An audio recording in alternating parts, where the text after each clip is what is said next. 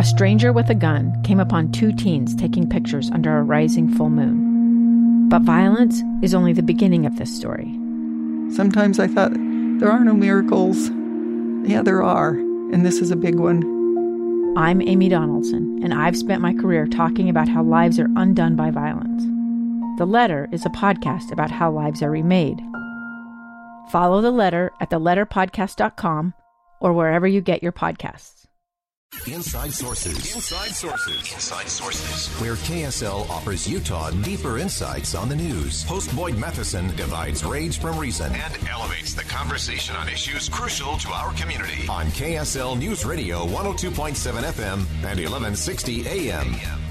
Welcome back to Inside Sources here on a Friday. It's great to be with you today. I am Boyd Matheson, and as we look back at the week that was, I think it's a really interesting start to the year in terms of where we are, what has already begun to unfold.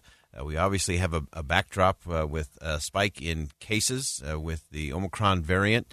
And the important thing to make sure we watch there, yes, we have numbers spiking. The death rates seem to stay pretty level as where we've been really since November.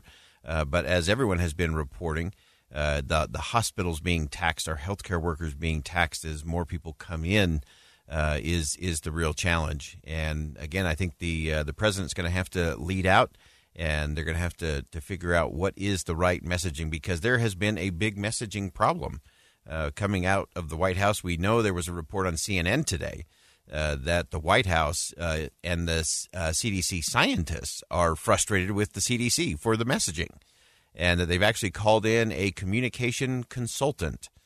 And we have feelings about consultants.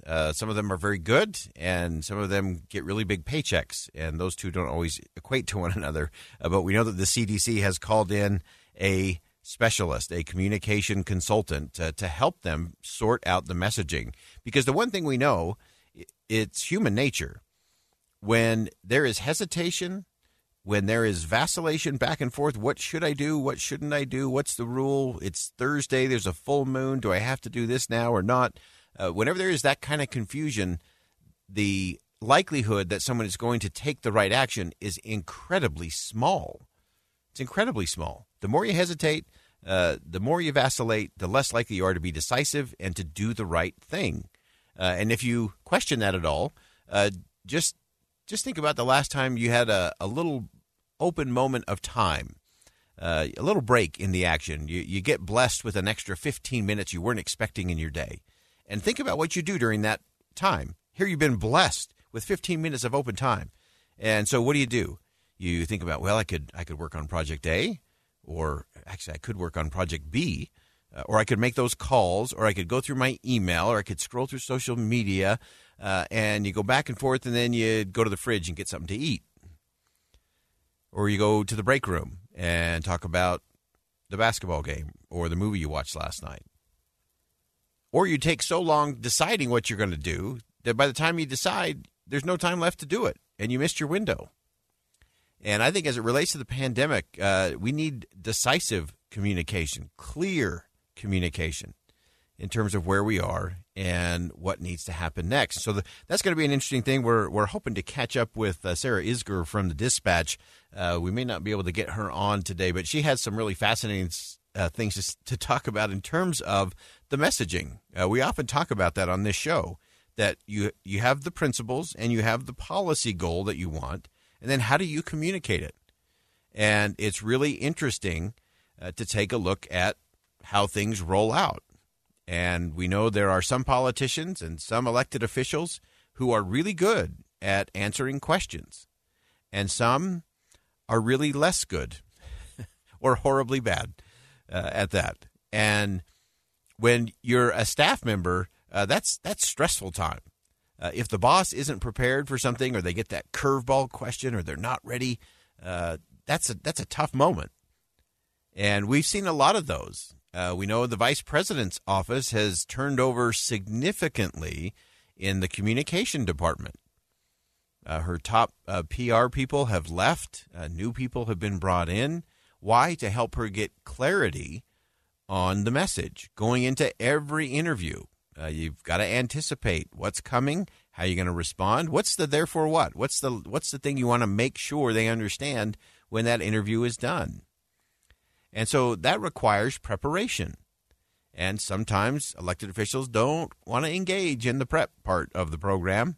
They think they can get on there and wing it, or they've been off the cuff for so long they think they've got it. That's always a dangerous moment, I think, for a candidate in any office at any level of government, is when you think you got it and you go into that interview, that's often when you bomb or when you get tripped up on something, when you haven't done your homework.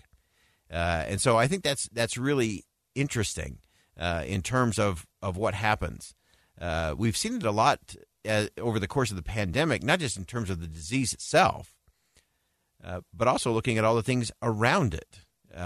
Everything from inflation to the supply chain, to the economics and jobs and wages, and how those are all playing out for the American people. And so sometimes when the politician isn't quite ready for prime time, they're not ready for prime time. And that's a brutal day if you're a staffer and you find your boss is not ready or is about to make a really bad gaffe on an interview somewhere. And so we're going to continue that conversation. We'll get back to that. We'll see that play out over and over in the weeks ahead. And I think one of the most important things when you look at communicating in those settings is making sure that that composure is there, that you're very clear in terms of what you want to say, why you want to say it, and how you want to say it.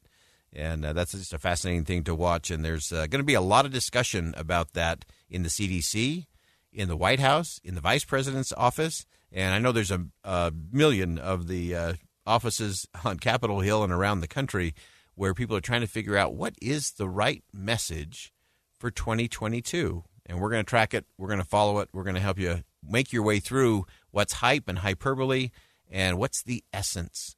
Who gets down to the principles that really matter most. We're going to step aside for one last commercial break. Stick with us.